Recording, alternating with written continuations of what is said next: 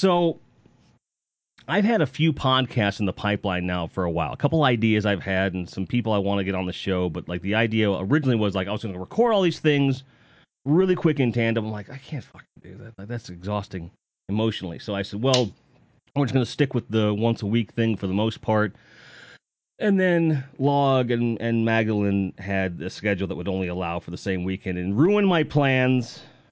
So now we're going to go to the other side of the coin, to someone who's been extremely flexible and just like, whatever, dude, like whatever you want to do. And, you know, it's somebody that you probably would not have guessed this person was coming on the show or that we're going to talk about what we're talking about. But it was something that for us, it just made sense.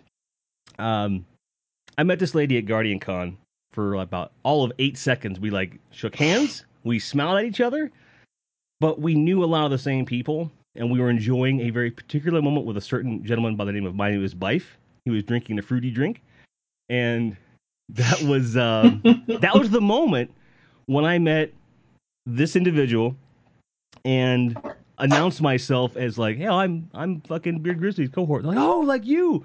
And then Bife goes off. It was hilarious, and we'll probably go more into the story here in a second. But, ladies and gentlemen, boys and girls, green-eyed music lover. Let me actually, you know, have her seeing on the screen would be nice, right? Right. Now you're on the screen. You're live. Yeah. Yeah. What's up?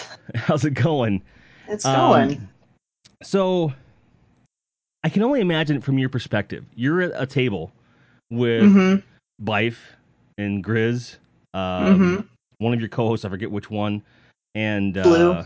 wasn't Unknown there as well? Unknown was there. He was sitting next to Bife. Right. And, you know, around comes this school bus-sized red-bearded guy. You're like, oh shit, where's this going? And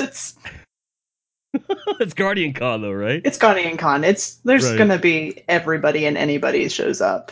That is true. And right after, like Grizz introduced all of us, and I hung out for a few minutes, and that's when James proceeded to have the fabled fruity drink. Oh God, I want that clip. I need Beard to send me that video clip because he actually has it. Yeah, I know, and I was gonna put it. I have a real quick Vidoc that I made. It's a 23-minute Vidoc of Guardian Con. And I was like, let me have the fucking thing. He's like, you didn't shoot it. I'm like, come on, dude, I'll give you credit. Like, I want to put it in there. And he's like, nope. So all I got is this lame video of me and Bife hugging, which is like, well, it's something. It's me and it's something. It's good. You know, and James is awesome. Oh gosh, now the thing is, what I can't remember for sure if that drink itself is the one that Cosmo sent over, because Cosmo and Deej sent over a drink to Bife.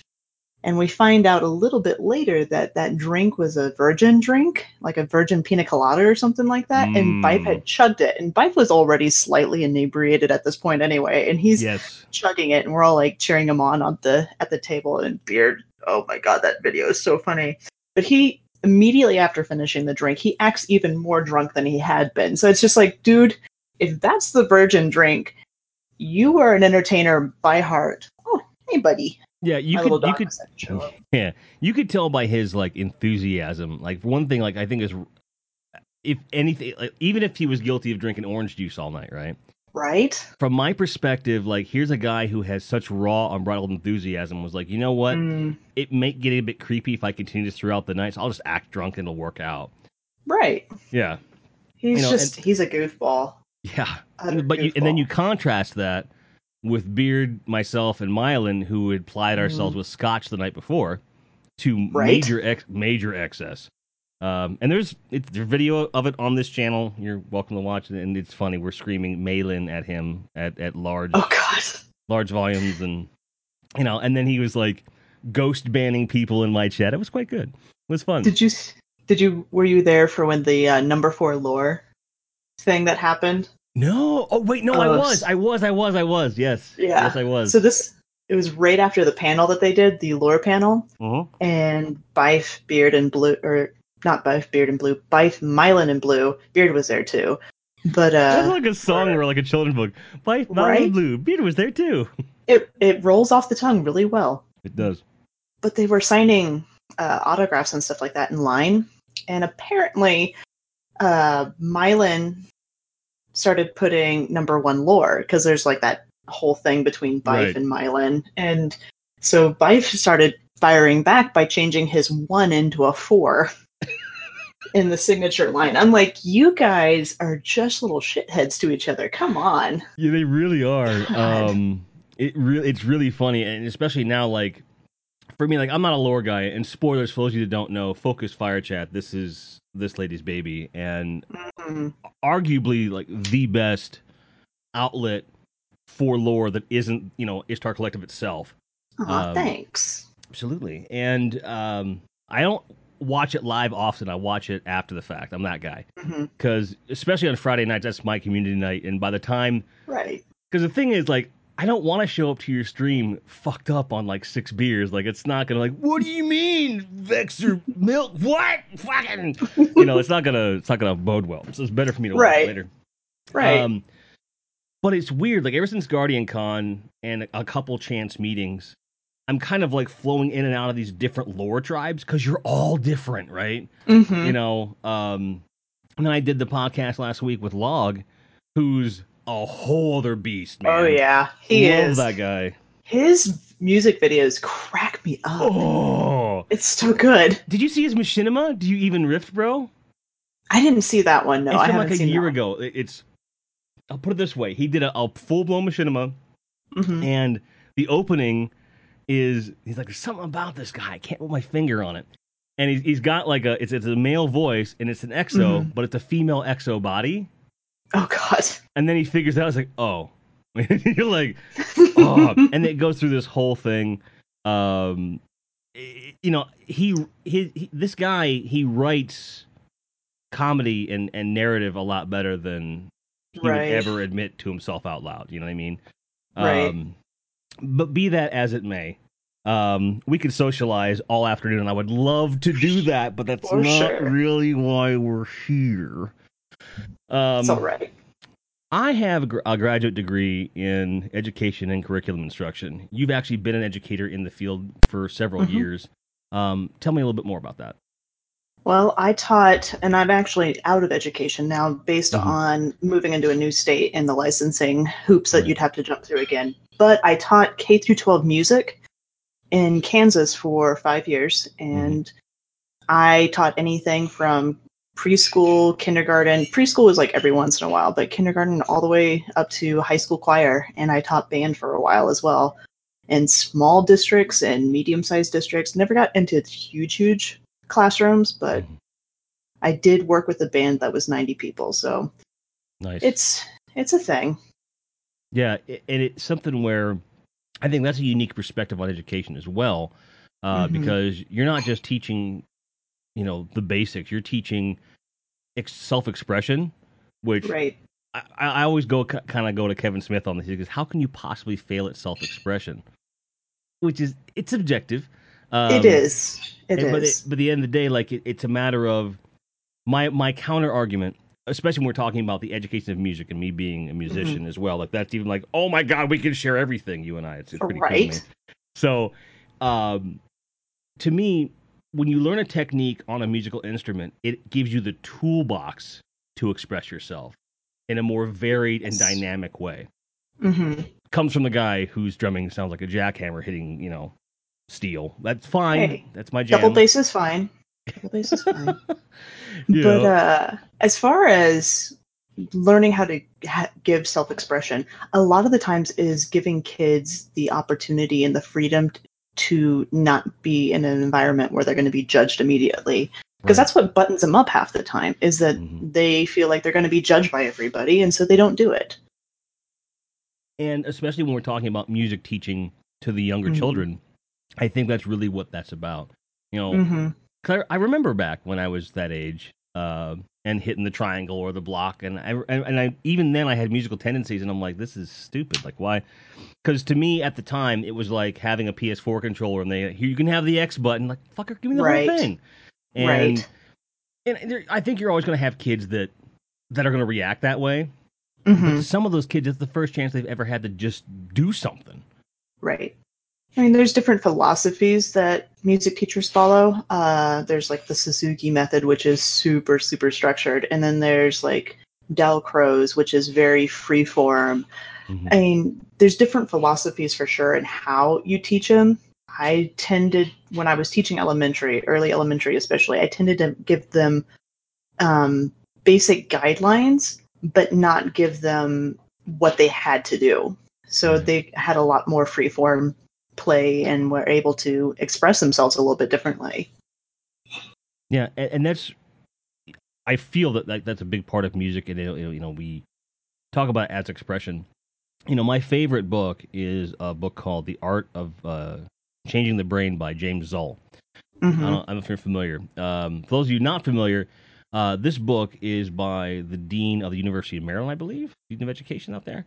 And he's also an award winning neurologist. So this guy takes the educational principles and the ideas of neurology and links them together and poses this idea that if you can create an emotional context when you provide information, it will stick at a much higher rate. And by virtue of that, you will then not only engender uh, growth of learning, but in some cases, even a desire to learn because you're now like putting endorphins with learning. Right. And I was like, wow. And it's an Mm-hmm. obscenely easy read for what it is. And It's this is almost, extremely common sense to talk about, but it's mhm, in some ways a little bit more difficult to implement. right, because you have to understand what kinds of emotions, what kinds of brain chemistry you have to be Mm-hmm. able to conjure while you're doing this. Like you wouldn't, like it isn't as simple as like I'm teaching the Civil War and I really want to get like through their head, so I'll show them North and South. Although that's an Right. example, it can give you them an emotional perspective or context, but that's not giving them the emotional impact. You have to That doesn't create the relate to lesson them. Mm-hmm. right, and that's kind of the thing. I look at that, and I was into that book 6-7 years ago or something, Right. and I'm looking at, this is gonna date me, guys. Y'all know I'm old, but like I'm looking at the kids coming up now, and I'm going, did no one read that book? Like, It's so much anymore. It seems like we're giving kids material to read without giving them the chance to engage in mm, the reading itself. I remember reading The Scarlet Letter. I remember reading Animal Farm, Shakespeare, all the standards that like they force upon you. Uncle mm, Tom's Cabin. I mean, just all of those, and I don't remember having a whole lot of connection to them for some of them. Animal Farm more so. I had more connection to that one, and probably Scarlet Letter as well. But mm, a lot of them I don't remember connecting to because you just there's no there's no adjustment to create relevance. mm, And that I think is a big problem as far as like getting kids to read about different things or engage in like the North and South Civil War stuff. History was actually my weakest subject in school. I could care less about American history back in high school. World history was a different story, but US history I did not care because it seemed like a bunch of greedy people just doing greedy things over and over, which granted, older and wiser, you learn things. But sure. as far as having a teacher that could help create a connection, I remember having a history teacher who made us do a union debate, essentially, debating to get union rights or get Mm-hmm. rights from big companies. And he put us in those positions to be able to argue for and argue against. And that we had basic structure of what we were supposed to argue for, Mm-hmm. but you had to create your own debate. And so I became a lot more aware of the various arguments and the various tendencies that those unions tend to argue for or those businesses tend to argue against. Like, how do you structure this and why it happened? Because I was able to engage in it more. But And that's the thing, that it's all about context. It's all about how do you get mm-hmm. that information, because it's even when we were growing up, you just have information just thrown at you all day long, like Ninja throwing Mm-hmm. stars, and you're just dodging them like, I don't care, I don't care, I don't care, I don't care. Teaching And to the test instead of teaching to the child.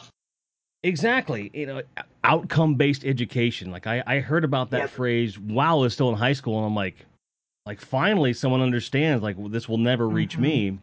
Mm-hmm. And even my daughter, who will be 15 in March, she she's having to deal with it too.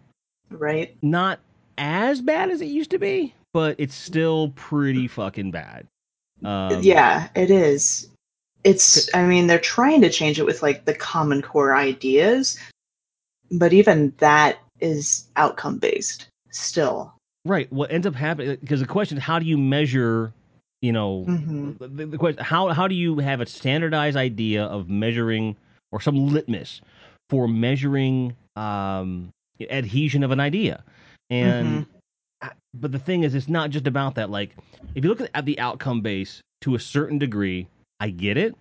Mm-hmm. The problem is that once the child or student, let's be fair, once the student, demonstrates a clear understanding of the subject matter, our education system does not allow that student to move on, Right. and they're stuck. And that's when we start to lose some of the most intelligent kids. Right. I rebelled all through high school. I was like, this is stupid. I've learned all this. Mm-hmm. And to the point where I was a guy who didn't do homework. I would ace the tests. Oh yeah, And I'm there with you on that one. yeah, geometry, I had a deal with the teacher. He says, look, if you really don't want to turn in the homework, that's fine. If you get a B plus or better on the test, I'll just give you a mark on the homework. Don't worry about it.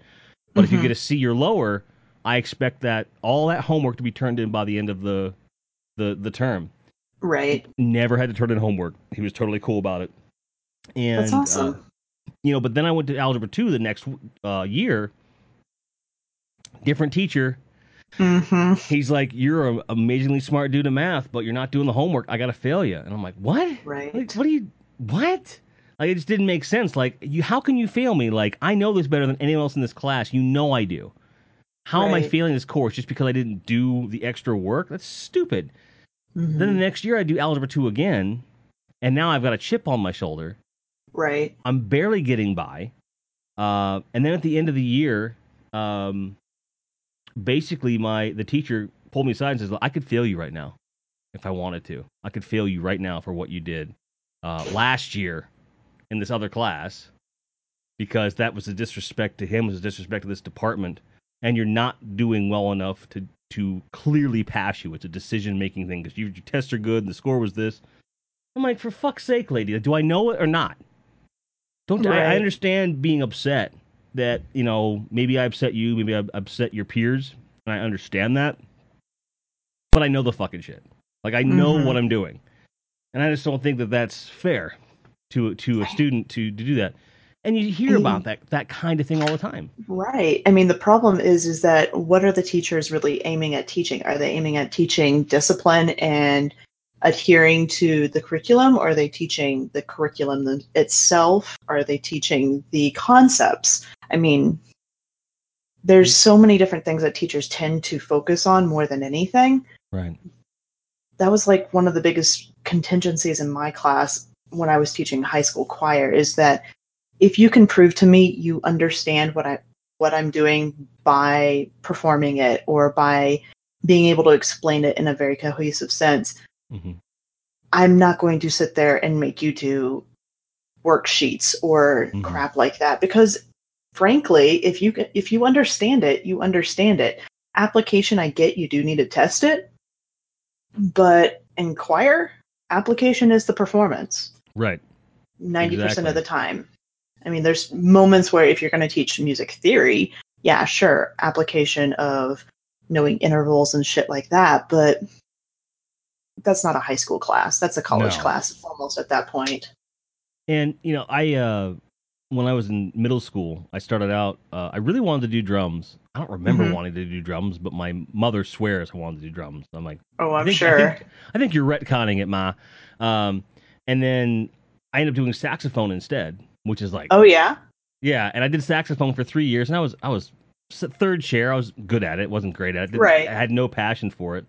Hmm. And then sometime towards the end of my seventh grade year, after we'd moved and my parents had retired, um, I was like, yeah, I do want to play drums, because out of nowhere, somewhere, like, I don't know if it was the Black Album that did it. I Right. my parents will tell you it was the Black Album. And I'll be like, no, I was actually Napalm Death Scum, but I couldn't play that. But I could play Sad But True on the drums. So I was like, and it just kind of happened. And the thing is, I never tried to get back into band as a drummer at that point. Ninth grade, I was still doing sax. And what ended up happening, they were going to go to Belgium that year. It was going to be this big thing, but my other classes weren't doing so hot. And my parents pulled me from the trip. I'm like, why the fuck am I playing saxophone then? Fuck this. Right. And so I stopped playing saxophone altogether, and right around then was when I started taking drums more seriously. And then I got a drum kit. My dad helped me like refinish it and everything else. And I learned so much about drums by virtue of he and I having to take this thing apart and refinish it. By doing it. That emotional connection and everything. And then I just sat and did it and did it and did it and did it and learned. So now fast forward to my senior year, I go to, pardon me, one step back. I went into marching band, was not enrolled in a music class at all. And I said, I want to be in a marching band. And they're like, well, what have you done? And I'm like, I can play trap kit really, really well. And they're like, okay, can you read music? No. Well, here, do cymbals. Let's see if you can hang. And I could. Yeah. And so I slogged it out. And we ended up going to Colorado on that, and it was pretty cool. But nice. The experience itself of marching band, I was like, this is lame as fuck. And I always make the joke, like I always like had a hard time with the uniforms of marching band, and yet then would then go on to play would play in black metal bands where like you have to wear the paint and the spikes, and it's like uniform. Different thing though. Oh yeah, I mean, God, marching band uniforms are just so stinking restrictive. They're stinking. Yeah, that too.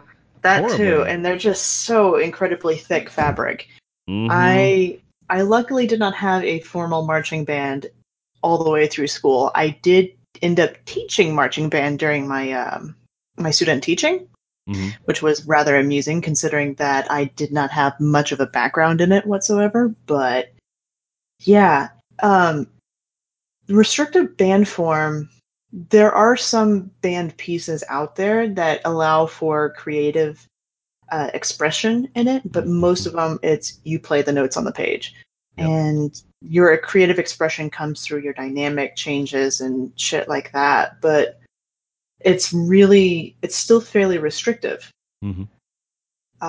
Creating the thing, it's so hard to do with music because there's not a lot of improv taught anymore. And improv is scary to a lot of fucking people. Yes. And you said you played saxophone. I played saxophone as well. I played saxophone through college, and improv scared the shit out of me for years. And it's intimidating. Right, because on any woodwind instrument, you run the risk of sounding like a dying flamingo if you're not careful. You know, anyone who's listening to a John Zorn record will tell you that, you know. Right? I mean, and you're like, what the fuck?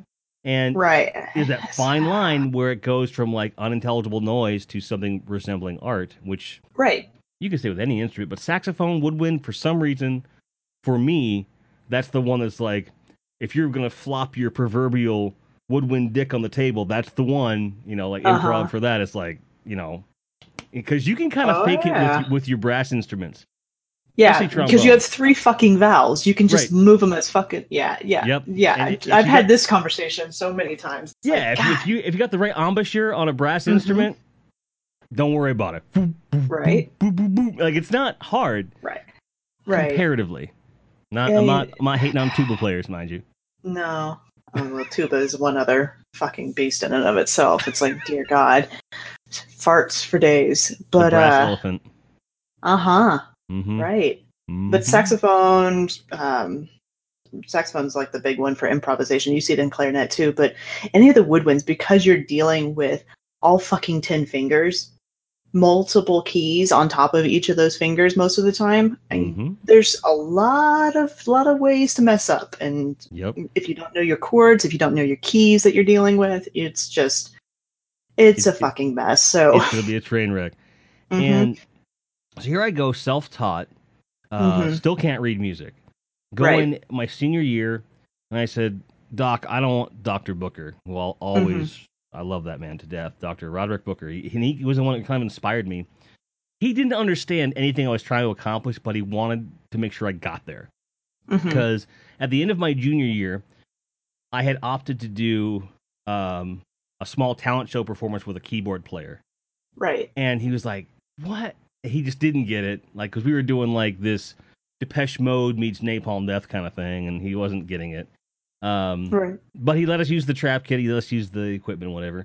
I came to him and I said, I'm not going to do marching band anymore. I just don't have the time. I'd really rather focus on my drums and like really focus. Can I join symphonic and try to like learn some theory? He says, sure. There's no precedent for this, but I'll let you in. He says, my ask of you is that, you know, when things don't click, you speak up, because these other people have been learning their craft for years and years and they have a formal training, whereas you have raw talent that they may not have, but you don't know any of the structure. Like, you lack context. Some of them lack natural ability, and somewhere in the middle, Right. you gotta meet your peers. So it kind of worked out that way. And it was like the geometry thing where he couldn't test my music reading. He couldn't test that. But what he would do is let me sit in for all the other tests. And then I'd go up there and having learned it by ear. And if I knew it well enough by ear, I was good. And then I'd show up for the show and I'd get the A. And sure enough, I did. Right. But in my spare time, like, he was trying to teach me how to like write, you know, drum kit music. And I had no concept of it. Like, he would show me and I'm like, I think I get it. And to this day, like, sequencing stuff is very difficult for me to do. I will tell you, as somebody who has written, like, done arrangements of fucking songs for musicals and shit, trap set is the hardest thing to write for. Period. There you go. I do not think it is an easy instrument to write for, because you have so many different variables that you have to deal with, because you have all the different drum heads, you have multiple types of cymbals, you have any other type of auxiliary you attach to it, whether it's a fucking wood block or a cowbell or whatever. There's a lot of shit that goes into writing trap set. And I basically, in college, when I was writing orchestrations for shit, if I knew the drummer, I'd basically say, go play this style, have fun. Right. That's it. Because I did not know as much about the trap set and writing sequences and forms or styles as they did. Let them do it. Yeah, it's a real. Then they have it coming from the other side, where I would do sessions from time to time, you know, years later, and I'd say, look, don't hand me music. Tell me what you want. Tell me what you want. Let me hear the track, and we'll sit down. We'll figure it out. Right. And it's right before I sat down to do this. This is part of why I was like, I have to record this no matter what. I just watched a documentary on Netflix about session players and how like they come in and all this stuff. And I was like, man, like, I remember what that's like. I remember, again, when you're young and you're playing music, I find that like you have a certain idea of how things are supposed to be, or and you're limited by your experience and your exposure to stuff. I had a pretty wide palette of music that I was into, but there's big chunks that were missing. For me, and it was and remains that classic rock kind of, like, you know, anything that's on like the, you know, like the AC/DC, you know, Ted Nugent, like you know, the bar staples. Never had I never had a second for. I jumped straight from Queen and Tears for Fears to Napalm Death and Morbid Angel. No middle ground. Right. Now, and I would also argue that a lot of the synth pop stuff, like Tears for Fears in particular, some of the heaviest music ever written, they just happen to use chintzy electronic instruments. If you put that stuff on like a detuned, like, you know, tune a guitar in standard starting with A, and then, which a lot of death metal bands do, and then you have them play Tears for Fears through a damn, you know, triple rectifier amplifier, it's going to sound amazing. And people, I think, have these different ideas of how again, it comes from their education, right? It comes from this like this idea. She's like, education hard, I don't like it. Yeah. But he doesn't like it either. Structure's bad. Hi. Let people express themselves. Oh. Pretty much. But you were limited by those things. So I would go into a session, and for warm up, I'd be hearing these classic like payola riffs and or nuge or something like that. I would not know what it was. I'd be playing a totally different beat than what was in there. Like, wow, that was a really cool beat you put to that whatever song it was. I'm like, I thought that was you. They're like, no, man, it was this artist. I'm like, oh, okay. So we're gonna do this or what? And these are these little things you learn. But that for me was kind of come back to like our main ideas here, like your perspective, your upbringing, your bias, all has a kind of a role to play, whether you're the student or the teacher. And I feel like maybe the bias in the youth of America now is I can Google it, but then they don't Google it. Right. It There's just kind of. Yeah, I mean, and this can go into so many different topics that tend to be pretty salty. The By whole all idea, means, sodium up. oh gosh, yeah, by just the concept that participation award type things. And yeah, that one's always a fun one to kind of go into because kids don't necessarily think they have to try because they always get something for it. And whether it's fucking a just pat on the back, recognition, oh great, you did the thing. I mean, yes, learning how to express yourself in a not necessarily a non-judgment zone, but I hate using safe space, but that's what it was in the classroom for me. Because everybody in the classroom, no matter what they did, everything was okay. As far as like if they're playing and just experimenting with shit. Everything was okay. Nothing was off the table. Did I have them fucking learn, oh yes, you have to know your note names, all that shit? Yes. They still had to be able to identify all that crap. But when it came to doing solos or being able to play something for the concert, percussion instruments for the concerts, the kids had to demonstrate it. And there were soloists who were better than others, and they got it. And the other kids, yeah, great, good job for auditioning. That was really brave of you. Keep working. Right.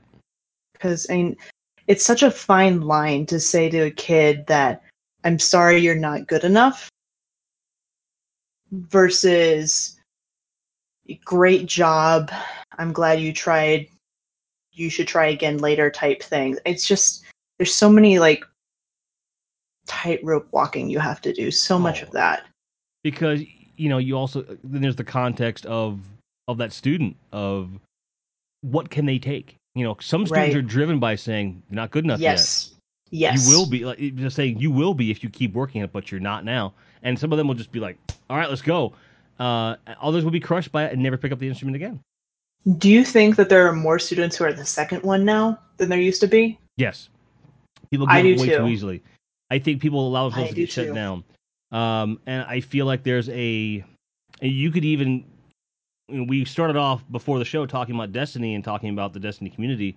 You can see evidence of this in discussions about video games or any subject people are passionate about, where they're so insecure, you'll get one of two things. They'll either shut down or they'll start flinging personal insults immediately. And it's because they've never been taught that it's okay to have a differing viewpoint. Like this whole idea of like, and this is, again, a big failing of the educational system, in my opinion. Somewhere in the last 15 years, someone decided that facts and opinions are the same thing, apparently. Well, yeah. That fucking shit. Yeah. Because if they didn't have to like learn facts to get through school and they got their participation trophy, whatever they think must be right because they're being rewarded all the way along, right? And then you get douchebags all the way through college. I mean, we used to weed them out. Now we don't. Used to. I mean, you kind of do a little bit still with sports, which I'm glad that still somewhat is there. Sure. Because there's A team and B team still. Now, granted, if you're in like a PE situation where everybody has to be able to play and everybody has to be able to participate, that's something totally different. But like, if you're trying out for a basketball team and you make A team, that's kind of a boost in the right direction. If you're on B team, you know you got to work your ass off to get bumped up to a starter on B team and then get bumped up to bench on A team and work your way through the system. Mm-hmm. It's not like that in a lot of different areas anymore. And I guess I just don't really understand why we've gotten away from it so much, just because of parents being offended that their kid isn't the best. I think you can put the nail on the head right there. You know, people do not want to have shit kids. Yeah. You know, my phrasing I'm about to use is going to be offensive to some of you listening at home, but it is a direct quote, so you can go after Jim Jeffries if you don't like it. Jim Jeffries had a great point. He said in one of his early stand-up specials, if you're a dumb cunt and your wife or husband is a dumb cunt and you have children, guess what they're going to be? Dumb fucking cunts. And it's a very brash and very, very, abrasive way to say it, but it's true. There's only so much that you can create from raw material. And it's where we are, and this is something that you talked about earlier, we are a result of our surroundings. If you're going to act like a fucking asshole at home, guess what your kid's going to do at fucking school? They're going to act like assholes. That's just what it is. It's just... Yeah. I wish that more people would understand what they reap what you sow kind of thing, right? Mm-hmm. And you just don't get that. I mean, I'll never forget the very first time I ever knew what racism was. And I was at the dinner table. I looked at my dad and I said, "What's up?" And I said the N-word. And he's like, and he just stopped me and he's like, "Where did you hear that?" And I said, "Well, a kid stabbed me in the knuckle with a dull pencil after he called me it." And he started laughing hysterically. He's like, "Son, first of all, never use that word. I'll explain it to you another time."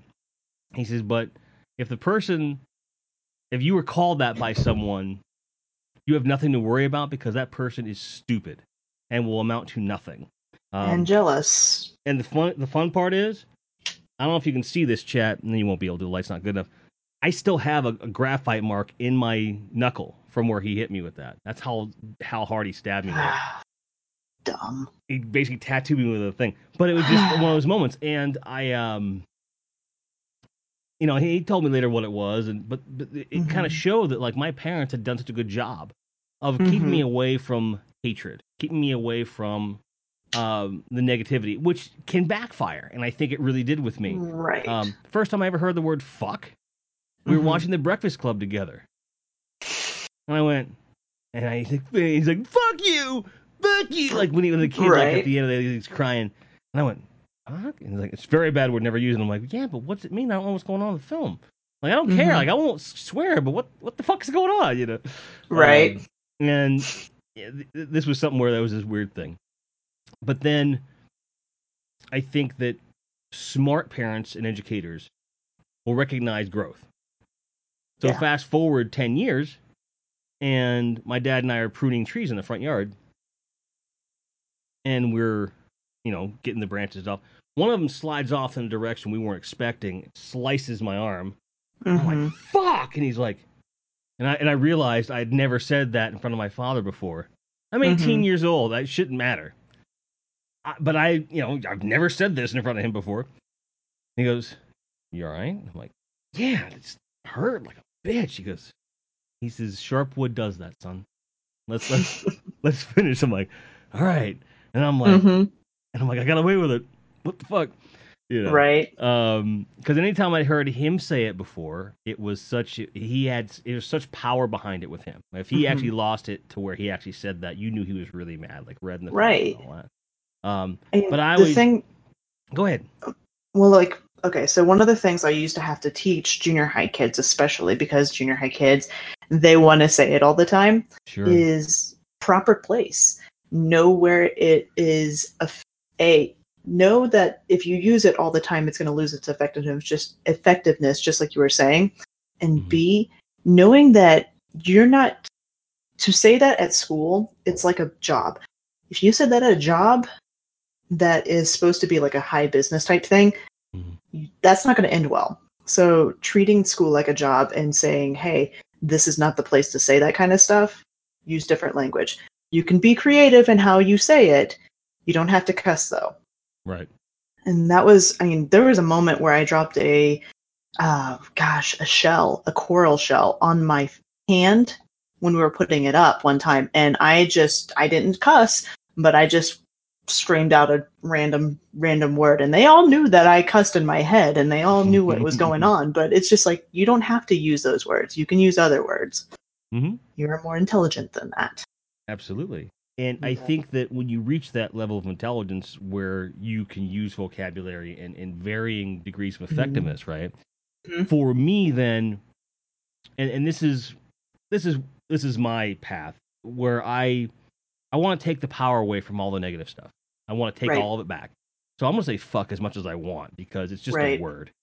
You know, George Carlin. But you're an adult now, and right. It's your forum, and it's your. I mean, it's dependent on the place. You're not going to go into freaking a symphony orchestra concert and yell fuck as loud as you can during the performance. I mean, that's just not the place to do it. Although it would be kind of funny. It would be kind of funny, and it would be a really neat way to segue into some metal type stuff going on. Sure, absolutely. The thing I would argue though that there are certain how cool would it be to take the most beautiful London Symphony Orchestra, their choir, they had a 120 piece choir or something. Mm-hmm. Why not take one of the most beautiful ways of expressing oneself and then just have every word be fuck, but you could have it do this thing where again it doesn't have to be that staccato, vulgar. Right. It's just it's a way of channeling the notes. You know what I mean? So what point does it become? In what context? Where's the line drawn where now it becomes? Oh well, now this is bad. I believe it's been done, but I can't tell you which composer did it. Mm-hmm. As far as writing out pieces George Carlin style, and sure. The thing is though, so much of the music industry when it comes to classical music, it has their neck in a frickin' brace half the time about what they're doing, because it's just, oh my god. Yes, there are pieces out there that get into some raw and gritty stuff. I've done a piece on rape. I've done a piece on depression. Mm-hmm. There's some really, really neat pieces out there that talk about hard shit, but most of the community is just like, oh my god, you can't talk about that. That's not proper. You can't do that. That's not something we should talk about. You should just go back into your safe space, which safe space. With that. What is that?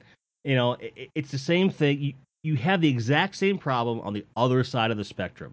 Okay. Mm-hmm. In grindcore and death metal, for example, extreme music, if you're not singing about something really brutal, on some level, the assumption is that it's taking away power. Yeah, it's taking the power away. Well, now you look at a band like The Senseless, which is a one-man band a friend of mine does. He's an Australian guy, used to be in a band called The Berserker.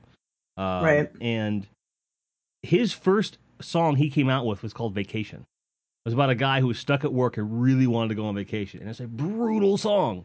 Mm-hmm. And he just ripped the Band-Aid off. Like, here. And he made what I lovingly refer to as cubicle metal.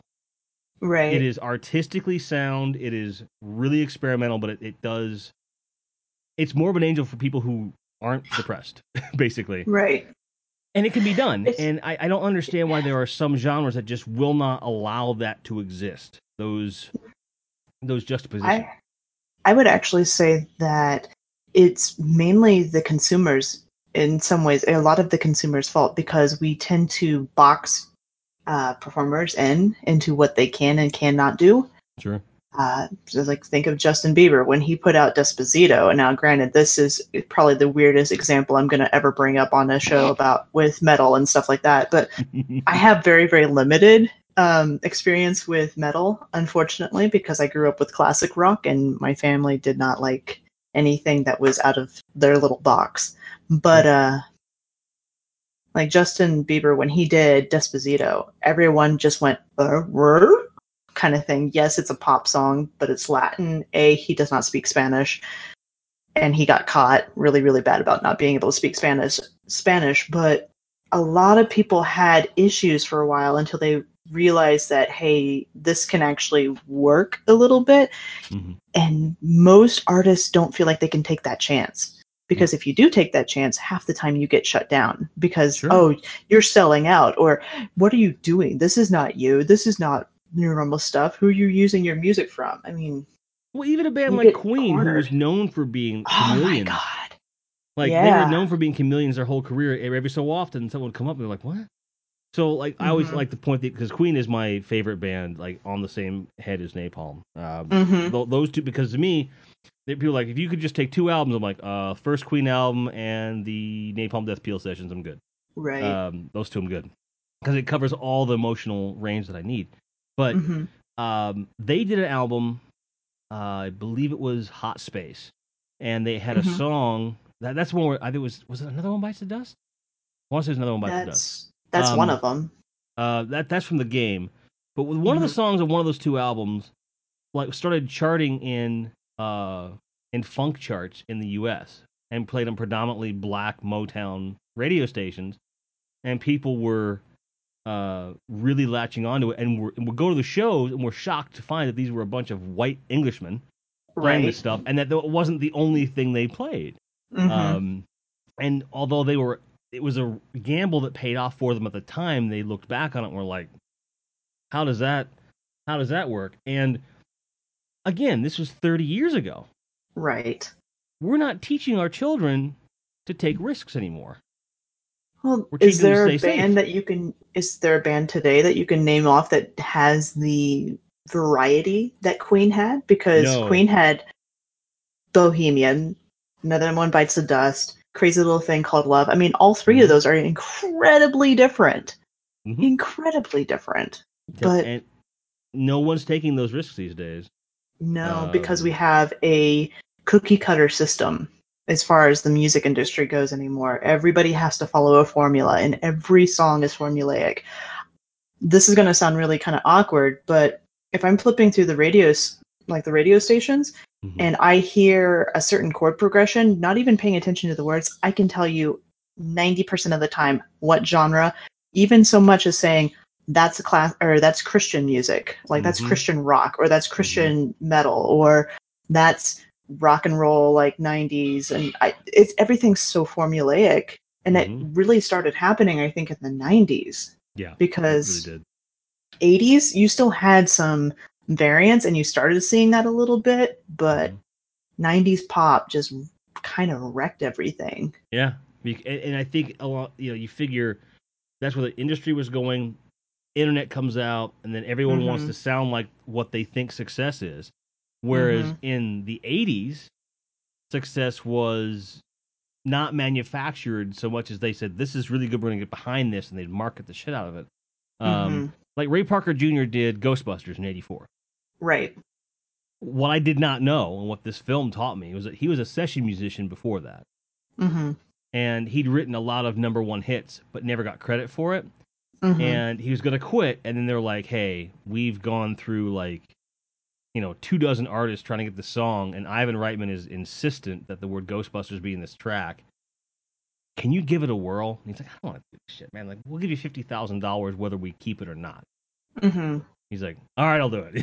So he stayed Right. up for three Right. days and wrote it, and then that became like what he was known for and stuff. And it was a Mhm. risk because it was something that he didn't necessarily believe in artistically from a lyrical standpoint, but he was able to Right. make a song he got behind, and then did a whole album based off the success of that song that also went really far. It isn't always about saying I want to express myself 100% and will society respect me. It's will I take a risk to go outside of what I know? You Right. know, I was listening to a record that I recorded 6 years ago, the last Mhm. thing I participated in that got released, and I was like, I sat back and I was like, Jesus Christ, because drum wise, it did not let up for a single second. Like Mhm. dynamics are hard to come by in grindcore. But it's hard to come by in any sort of world with drums. Just saying. And the thing is that I've managed to find ways to do it. Like one of the things I used to do a lot of, and I tried to do, you have a blast beat, which is just, 16th or 30 seconds alternating with the kick, bop, bop, bop, bop, bop, bop, bop, bop, which is fine. But to me, it's like, well, the right hand, all that may also be doing alternates. Why can't we do something here that is now musically interesting? So what I would do a lot of times is like, I would hit pitched cymbals to match the guitar tone. I would do polyrhythms on the bell, whatever. Right. To kind of break it up. Give some texture to it. Well, by the time I got to that record, which is the fourth record I'd done with them, I knew it was my last record. They didn't know that. I did. And I had written some of the most over-the-top blast beat, like 270 to 300 beat per minute stuff, and just went, let's just go for it. And we rehearsed it for a year. Now we go into the studio, and I'm playing it like at least 20% faster than we had written it. And I'm listening back to the stuff now, and I'm like, fuck, it's too fast. It's too fast. The whole record's too fast. It should have been about 10 beats per minute slower throughout the whole record at a minimum. But it's cool. And the songs are great, but I can look back on it and say it's just too much. There's something to be said for having experimental type things like that where you are pushing yourself technically. Oh gosh, now I can't remember the name of the band. Fuck. There's a band that I listened to, and I'm gonna go and find it real quick because we were talking about it the other day. And sure. Mars Volta. There we go. Mars Volta put out some really good experimental shit. Oh yeah. Where they're working on all sorts of different things. Polyrhythms was one of the big things, but also working in multimeters, doing 7/8 instead of your typical 4/4 meter, which is what everybody uses. And it was interesting and it was fun to listen to. I like those kind of albums, especially if you put it out saying, I'm working on the technicality, putting out, just trying something. No one's pushing themselves anymore with those kind of albums, it seems. They're not pushing the boundaries of their writing capabilities or their playing capabilities anymore. They're just doing something safe. Not unless you go to like those far extremes. And then by the time you get to those far extremes, a lot of those things aren't going to be immediately palatable, and you may miss it. A band called Meshuggah is an example where they are just a droning dirge. Lots of low E, and they use the core of like the higher registers more as effect, more than they do for melody. Everything is being used as percussion, every last thing. And the drummer, like Thomas Hake, there's a couple of different songs he does where he's doing like a different time signature in his feet than on his hands. So where like he'll write like a 5/6 or whatever. So he'll let that run for 4 bars. And then I'll do 4/4 on top, but behind it. So in other words, like he'll have like the measures will overlap in this weird way to where you could write it to where everything's stacked along and it meets everything meets at the end like a train track. He prefers to like kind of have it layered in this weird kind of almost like a lasagna. If you can visualize like the toppings meeting and doing this weird kind of interlocking thing, and when you first hear it, you're like, it just smacks you in the face. We're like, how is that humanly possible? But he's doing it. Well, I mean, there's like classical music. Aaron Copland did that kind of shit too. I mean, and he's fairly modern in the classical world sense, but he would take multiple songs and just stack them on top of each other and listen to them. Hi. He's like, I like Aaron Copland. But he would just figure out polyrhythms and polytonic. That was also the fun thing that he got into. But the problem is that avant-garde type music like that, where they're really pushing the boundaries, our culture has gotten so used to hearing 1/4-5/1 or just a standard basic backbeat that they don't want to hear something that's a little bit outside of their comfort zone. He was just really trying to support the point you're trying to make. Yes. Because he knows that makes you comfortable being outside of comfort zone. I'm just going to throw it out he there. wants out is what he's asking for. He wants out of the room. This is why I was lucky enough. I remember when I was looking at places. My studio is in the center of my apartment, Hmm. and the door is in the front of the room all the way to the left. So I can Right. leave it open without there being a real problem for noise or anything visually, and then Bo can kind of come and go as she pleases. Hmm. Um, but because I tried it once. I tried having her like shut in with me, and it did not work well. She's like, it was like jumping up, trying to like, I don't know how this doorknob works, but I know this is the Uh-huh. thing that opens the door, I know this is the thing to touch. You touch it and it opens, right? and my touch is not working. Yeah, my touch is broken. Can you Yeah, fix it? hey, please. Yeah. I don't have No. opposable thumbs, Mom. Yeah. My boys, I'm yeah, so they're in here cool. with me right now because Julie is cleaning up the house and Right she on. wanted them out of her way, so they get stuck in here with me Fair in the enough. office. Yeah, Fair enough. they're pretty And good most of the time. he's like, "Well, I'll stick around, I guess. Mm-hmm. It's good, all right, I guess." So, but Yeah.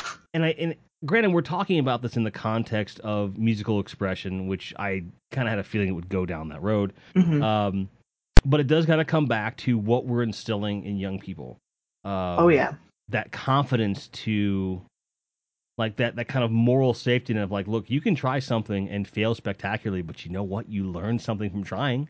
Right. It's going back to YouTube culture where this is what you're supposed to do versus do what you want and figure it out kind of Yep. thing. Because kiddos will learn how to play a backbeat via YouTube and that's all they play the rest of their lives. They play exactly what the album had. If they're playing, pep band music especially. I had a kid who actually reminds me a lot of your story who did not read music very well at all. And he was in our big band, but he was the best at picking up just whatever kind of beat you gave him, anything. As long as he heard it once, he could figure it out. Mm-hmm.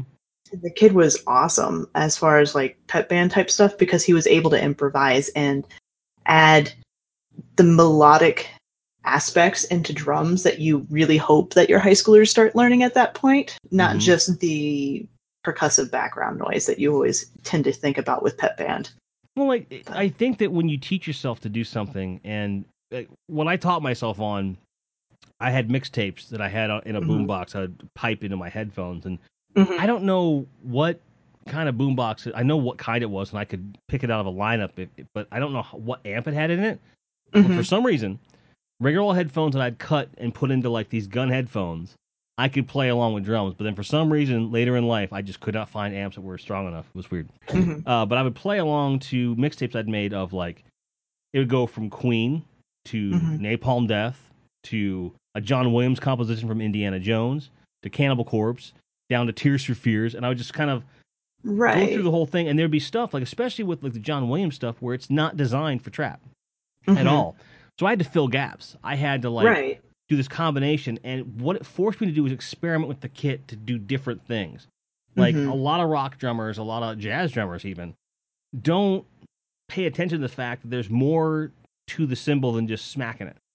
You Right. know, there's an infinite number of sounds that you can get out of that cymbal if you know where to hit it and when to hit it and how hard. And hey, Bo, come here. With what kind of stick to hit it with, if you're actually Sure. using brushes or if you're using regular drumsticks or Mm-hmm. size of drumstick. Yeah, I mean that aspect, like learning how to play music based off of one style, I think is bad.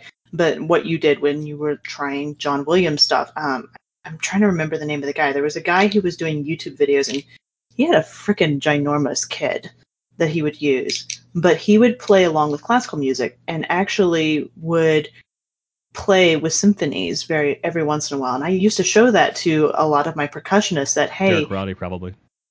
I, I can't remember off the top of my head for sure. It's been probably 3 years since I've had to show any of his videos because I would have young percussionists be like, this is stupid. Why am I learning it like this when I want to be able to play like that? Why do I have to like classical music? It's like, you don't have to like it, but realize that you can create some really cool stuff along with classical music. Mm-hmm. Whatever you put on your headphones, you can make something work. You just have to be creative and willing to try different things that you're not used to. It can't just be that boom kind of thing. I mean, you can do a hell of a lot more than that. You can be a lot more creative. You just have to give it a shot. Yep. I just posted a link in chat. This is Derek Roddy with the ASU Wind Ensemble. This is an example of what we're talking about. This is unlikely to be who you guys talking about, but this is an example where this guy's a death metal drummer. He's one of the best session drummers in the world, no matter what genre you play. But he's known for death metal. And he was playing that style along with this symphony orchestra, and it was really cool. I moderated his forum for years, and he's great guy, and he was one of the guys that would really advocate, like, you can sit here and learn your meters and do all the exercises in the world and be technically perfect, but if you can't figure out a way to apply that in a way that is creative or saying something, you know, what's the point of learning the technique if you can't express? And he was always pushing that through. And I always admired him for that, and we're still friends to this day. And he was always very supportive of the fact that I was the guy who would say, "Look, my my left hand was what I was known for, that blast beat, that snare hit, and but what I was doing with the right hand, side of my body was trying to bring flavor to that, even though I may not be as fast or as technical as the next kid. You might remember something I'd written over something someone else had written. And that's the kind of thing, is like, being technically proficient is great, but unless you're taking it somewhere, it may not be as viable, because, and maybe that's part of it too, being technical for the sake of being technical. It's like, well then what? Having technicality is good, because you kind of have to have some sort of basics to be able to really solidify understanding a beat. I mean, that sounds kind of awkward and a little backwards compared to what you were talking about, but we've got to have the skill to pull it off. Right. You have to have an internalized beat to be able to play anything. You can't just start banging on something and expect it to be musical. I mean, to a certain degree it can be, but for most people, if you have no sense of beat, you will have a hard time dancing. You'll have a hard time marching along with somebody. You'll have a hard time playing any kind of music, or even just being able to follow music. Like, experiencing it becomes a lot more difficult, because you can't recognize the internal heartbeat of that song. Right. There are skills that you have that I would consider technical, that I think that any kind of drummer needs to have, and it has to be developed at a very, very young age. If you have a kiddo who does not listen to music, does not experience dance, does not experience any of that shit, by the time they get to their music teacher in kindergarten, they will not be able to sing, and they will not be able to understand beat. And those are the very first two things that a kindergarten music teacher teaches. They teach singing, and they teach beat. And that's most of the year. If your student or if your kiddo doesn't have anything at home to experience with, to be able to feel it, to be able to understand it, they have no background. So that teacher has to start from scratch. It can be done. I had a set of twins that were tone deaf as all get out. Could mostly get a beat. They were okay from time to time, but they had a little bit of trouble. It took me until third grade for them before they could sing in tune, and keep a beat with everybody else, because they had nothing growing up that would help them establish it. There are skills that have to be there. Yeah. The basic stuff. Now, do you need to know what a fucking paradiddle is? Probably not. You can, like, a double paradiddle, triple paradiddle, whatever. You don't have to know what it is technically called or anything like that, but you can probably recreate it, and practicing it will make other things easier, but you don't have to have it at that point. Right. And we all talk about the basics, but like we were talking about this whole thing with like Meshuggah and Copeland, they're doing these really crazy mashups of time signature. Like, you don't have to know that to be able to express.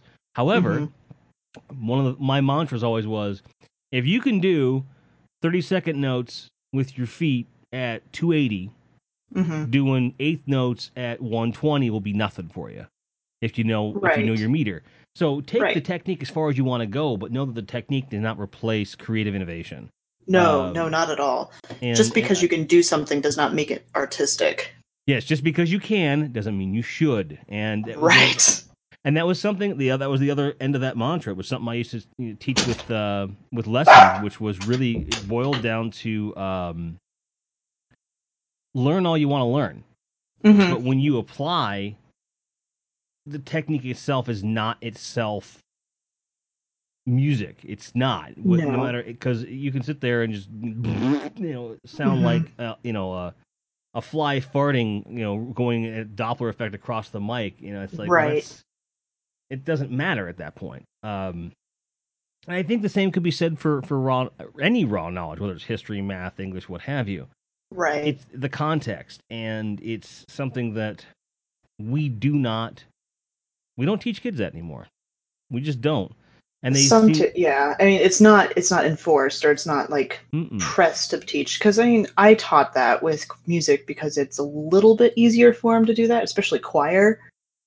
But because you have to, yes, you sing the notes on the page, but if you don't engage in the music, in the emotional draw of the music itself, it's not going to come across good. Period. You can do dynamics well, you can do all that well, but if you don't actually emotionally engage, it's not going to read right. Period. And so I feel kind of bad because I always pulled a little trick right when we got to contest time. One year I didn't actually have to pull any trick, but because we had a kid who had some serious medical issues who couldn't come to contest with us. And you kind of have to play the emotional card with high schoolers sometimes if they don't automatically lock in. There are kids that will, but sometimes if you pull that emotional card and get them to sing with their heart in it for somebody else, that music immediately locks in and fixes so many problems. And it was cheating in some ways, and slightly manipulative, but we did well. We always got wins with it. Yep, and it's really, you see that any good educator or leader is going to know that. And I think the best artists learn to do that on their own. Like you hear about actors in the method, right?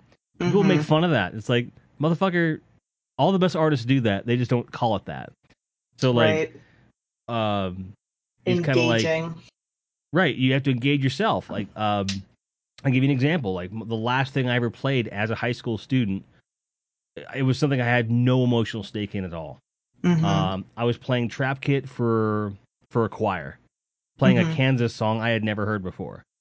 Carry On My Wayward Son. I had never heard it in my life at that point. And I had to learn it. I had to learn it in 2 weeks to a point that I was comfortable playing it. This was a style that I just hadn't explored at all. Not really. Like it was like there's some Queen stuff that goes there, and certainly some Metallica stuff that kind of goes there.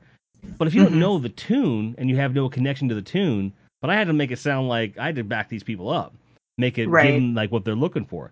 And there was a guitar player that was in the chorus that we were playing along, and she had never played with anyone before, like at all ever. And that was a challenge in and of itself. So this is when I learned the value of being the driver, saying, "All right, I'm just gonna go." And I need you to stay with me. I promise you we'll get to the end. Just stay with me. We're going to be fine. So I went in saying, like, you don't have to like this song. You don't have to nail it exactly as it was recorded. But you got to nail the vibe, and you got to give these people something to really latch onto so they can give a great performance. Right. And I said, they're depending on you. You got to do this. And I was like, kind of like, motherfucker, let's go. And so I did. And I added, like, little tiny flams here and there. I didn't go too nuts with the drums, but I kind of gave it some really fat back, a really nice big bottom end, and just really accentuated what little I had. And I kind of tried to like signal it to the chorus that this was going to be a little bit different than rehearsal. Go nuts, just the opening, like doom doom doom doom, and then you do the plaque, the little flam there. But I just there's this. It's difficult to describe it as a musician. I'm sure you understand this, where it's like you just put a little bit more into it. It's not necessarily hitting harder, but you're hitting through it. So it's like boom, doom, doom, doom, plop, doom, and then that little, like, real big, solid, fat kick right before we went in. They got it, and we just hit it, and it was cool. I still hate the song. I hated the performance. That's fine. But they dug it, and they sung their hearts out, and it was cool because the chorus teacher, this was her student teaching, was teaching this high school chorus, and we had not gotten along during the process of rehearsal because she didn't understand what she was asking me to do. I'm like, I'm not that guy. Right. I says, you can't hand me the sheet of music. I'm not gonna be able to do it. I need you to be patient with me. You gotta trust me that I will do this for you, but I need you to understand. And she didn't get me. She was coming from a very formal background. I was coming from a completely informal background. But I was like, this kid needs to have this. Like, this was important to her, too. And I did respect her. Right. And she came up to me afterwards like, that was perfect. That's what I wanted the whole time. Like, I told you to trust me. And we hugged, and that was that. And then, but inside I'm going, oh, shit, I pulled that off. Right. And there's something for any kind of musical performance where you lock in with everybody else. Mm-hmm. And that's something that is really hard to teach. It's hard to teach in a regular classroom, I think, more than anything else. You can teach it on the basketball court, in sports a little bit better, but music, when you are performing something together and you feel every single person in that room, it changes a lot. It's engaging with others and actually working together, right? Having that teamwork. And it's I not just the teamwork, the dream work type thing. It's literally, you can feel what they're doing. Yeah, and I think with live performance, too, the thing that you can never prepare anybody for because of fear, but your audience. There is a vibe in the audience. And I think that when we're talking about, like, especially at high school and earlier, you're not usually playing to people that are engaged in what you're doing whatsoever. Right. At the Parents college that are level, going because they have to. Right. Versus college, where, like, if you have, like, say, a marching band or band for, like, the football games and stuff, they're engaged because that's a big part of the whole spectacle. Right. It's the culture. Exactly. And then, of course, rock, jazz, musicians, so forth. The first time you play for a crowd, the first time you realize that what you're doing can impact someone else, it is really, life-changing. But then you look at, like, other parts of our culture that isn't an immediate thing that you can latch into. Right. And it becomes the opposite, where people will just throw their opinion out. They'll say whatever they feel like saying without any regard for what their audience is or what they could possibly, what the consequences of that is. Right. Because destiny. Because destiny. It just goes back kind of to what has been happening online with the community too. With that, I mean, it's a very generalized. What you're talking about is a very common thing across the board. It doesn't matter if you're talking about video games or if you're talking about engaging with your community on something, a political stance or whatever you're talking about. Actually, people really engaging with each other doesn't happen. You don't understand the other person anymore. You don't walk in their shoes anymore. That concept has disappeared for some reason, for some ungodknown reason. And the fact that we have people with the ability to be anonymous on the internet, or at least appear anonymous, like if you put something out there on Twitter and your face is in your Twitter feed, you could say that's not anonymous. I will tell you it is anonymous in so much as that you do not see the reactions of the people who see that tweet. That's right. You can put it out there and never have to deal with the consequences of it. And that pisses me off to high heaven. And I'm tired of seeing people who, for their own enjoyment and their own reward, creating a toxic environment and reaping benefits of people who want to also feel toxic, because that's all that it breeds. Because, like, for me, it kind of comes back to something, because I try to understand that some people, they're not being trolls for the sake of being trolls necessarily. Many are, and you're right. But a lot of times what I see and what almost hurts more is the person that says, I'm not having fun. Therefore, no one should be having fun. Right. And It's it's just like, bro, like I'm having a great time, you know? Yeah. Beard will tell you, like, there was a time where I told him, like, you need to fucking step back from Destiny right now before I punch you. This was back in Destiny 1. Well, even this last week he was having issues with this too. Oh, really? Mm-hmm. Yeah, we had a nice long talk last week about it, and just like, hey, you don't need to feel like you have to do this. If it's not fun, don't do it. Right. I mean, yes, you're a part of our show, but don't feel like you have to prove to anybody. Do something that you're enjoying. Yep. That's what people want. They don't want necessarily all the knowledge and stuff like that. Yes, it's nice, but they want you. And he doesn't understand that. He literally has no concept of that. Because he doesn't understand that there are lots of people putting that information out in various different ways. Yeah. But people latch on to personality, and he's got a good way of putting it. He's a good guy, and you know he's one of those folks that he will always put out 250%, even if it's going to kill him, because he thinks the effort is what got him where he is, and that's just not true. Production value is great. And knowledge is great, but it's like we said, all the technique in the world doesn't mean shit if you don't express it in a way that is palatable to the listener, which he does. He excels at that. And I think that someday he may understand that for a split second, but then he'll go back to working really hard because, you know. I understand the working really hard thing too. I do too. Absolutely. I mean, anybody who I think really not necessarily deserves, anyone who has really worked for what they do understands that working hard does help. It is not the end all be all. You can work for days and days to be a blacksmith, but if you just don't have the strength to actually be a blacksmith, you might not be that great. You might not end up being the world's best blacksmith, even though you work at it forever and ever and ever. I mean, that's just one of the sad realities that, yes, work does help. It will make things better, but it's not the answer to everything. Yeah, I think that a lot of times, too, it comes down to, we're talking about creative endeavors, whether it's music or YouTube or Twitch or whatever.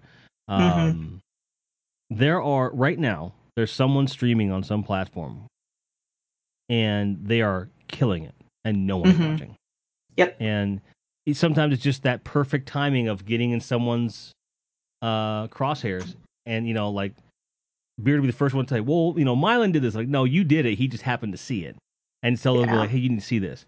And anytime we get that opportunity to be seen at our best, that's when, you know, that talent hopefully would shine through. And, you know, I think that's a lot of what our industry really kind of boils down to is like, you know, how do I get seen? How do I, you know, and then you see other streams that, frankly, are not very entertaining, but they've got thousands of people watching for some reason. But I don't There's dare an take it away from entertainment them. value that they find.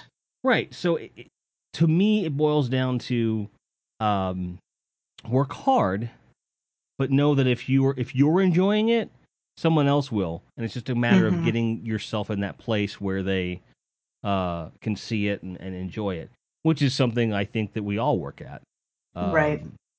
How do I break through the next thing? Like Grant has a great approach, which I have adopted because he just like, here's how I do it.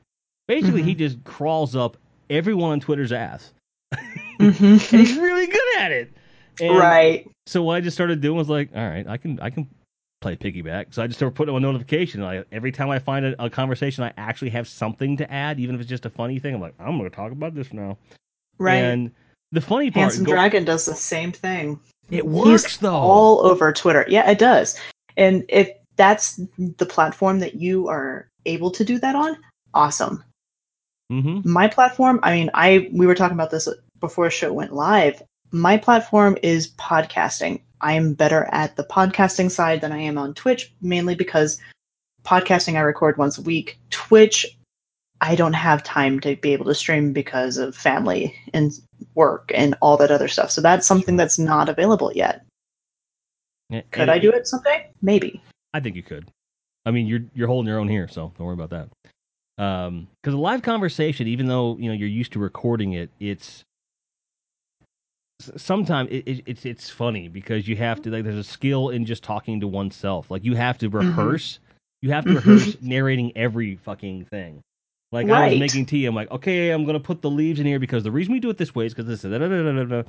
Right. And my community makes fun of me when I'm playing Watch Dogs that we talked about before the show, because I will talk through why I do things the way I do it.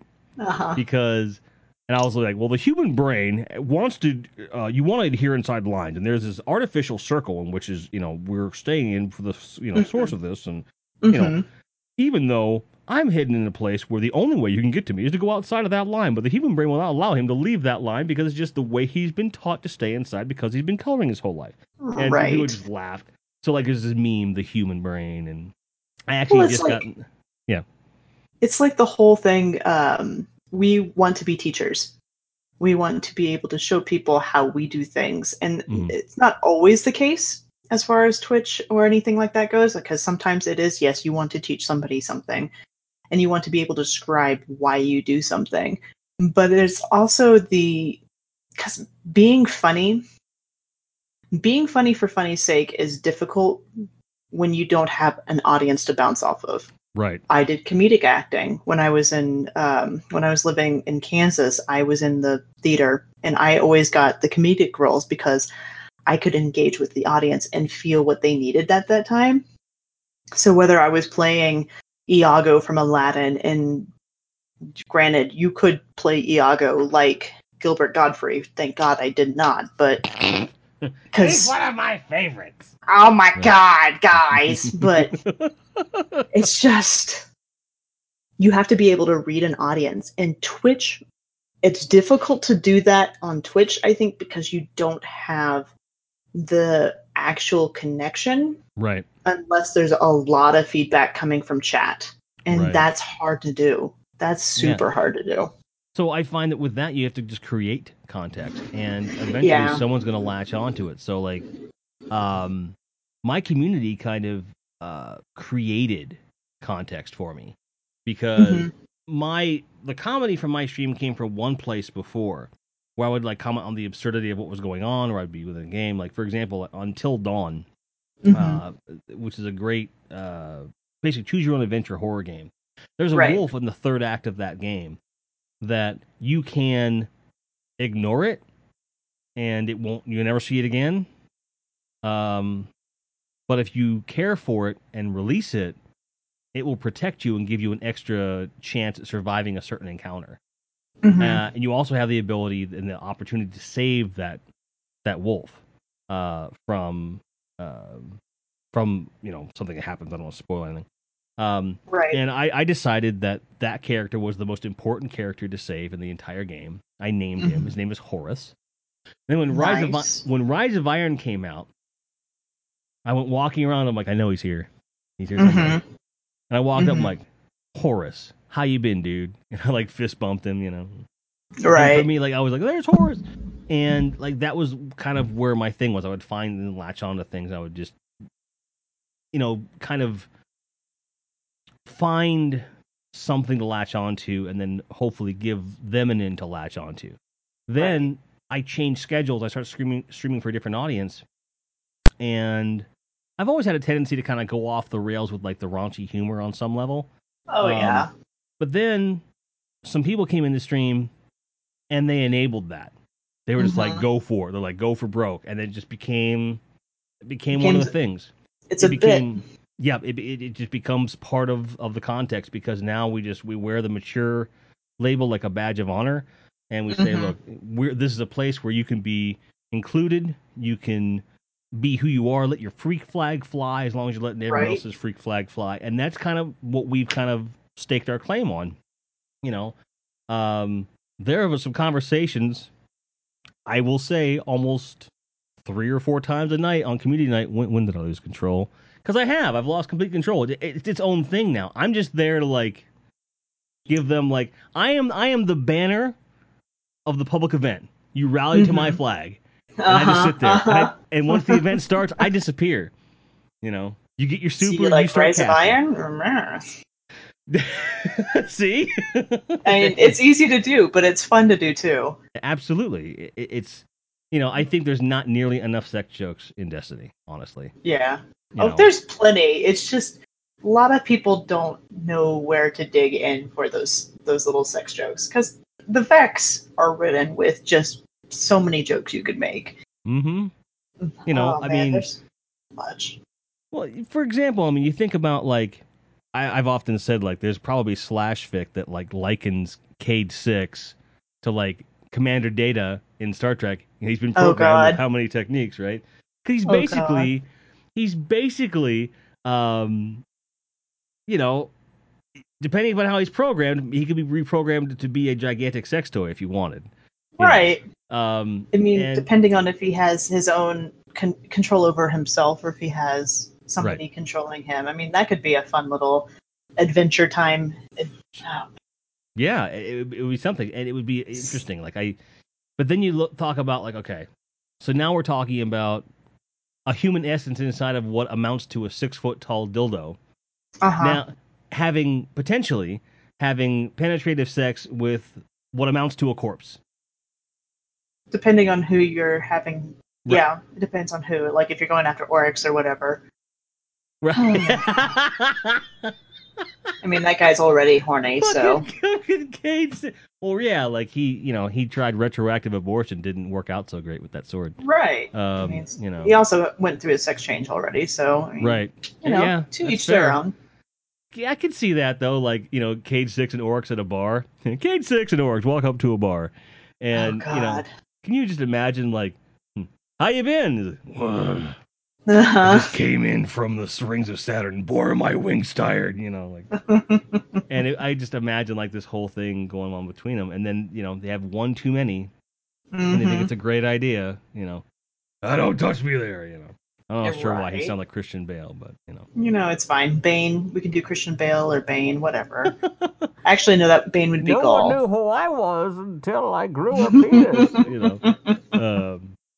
It's funny. I think that there's space for interpretation, right? And I think that's one of the coolest things about anything, any art, any information. And I think it's something that when we talk about education and culture, although it may be one of the hardest things to teach, it is so important to learn. It is. And kind of what we were just doing, improvisation is the willingness not to say no. Yeah. And improvisation is what breeds creativity. And it's being able to put yourself out there, even though the joke may fall flat or it may be great. But you and I riffing off each other right then, teaching that in a high school setting is difficult because we have so much structure that it's limiting. Mm-hmm. Absolutely. If we had that ability to let kids do something without having to say, no, you can't do that, that's not the way you do it, that would help breed more actual creativity. Yeah. So there you go, folks. Nancy Reagan was wrong. Don't say no. Say yes. Be willing to say yes to anything except perhaps drugs. And even then, that's arguable, but that's a different podcast. Right. But as far as the official podcast is concerned, that's in Gride's Head this week. I want to thank Green Eyed Music Lover here. Where can they find you? You can find me on Twitter with Green Eyed Music Lover. It is kind of spelled out weird, so basically go find Grindhead's Jim's Twitter and then go through his friends list until you find me, because my name is spelled funny and I don't feel like spelling it out because it's like 16 characters long. But it'll be linked below. It'll be linked below for you guys in the description. So thank you for being here. I really appreciate you. Too. Yes, on Discord for Focused Fire Chat. For sure. Yep. Thank you so much for stopping by.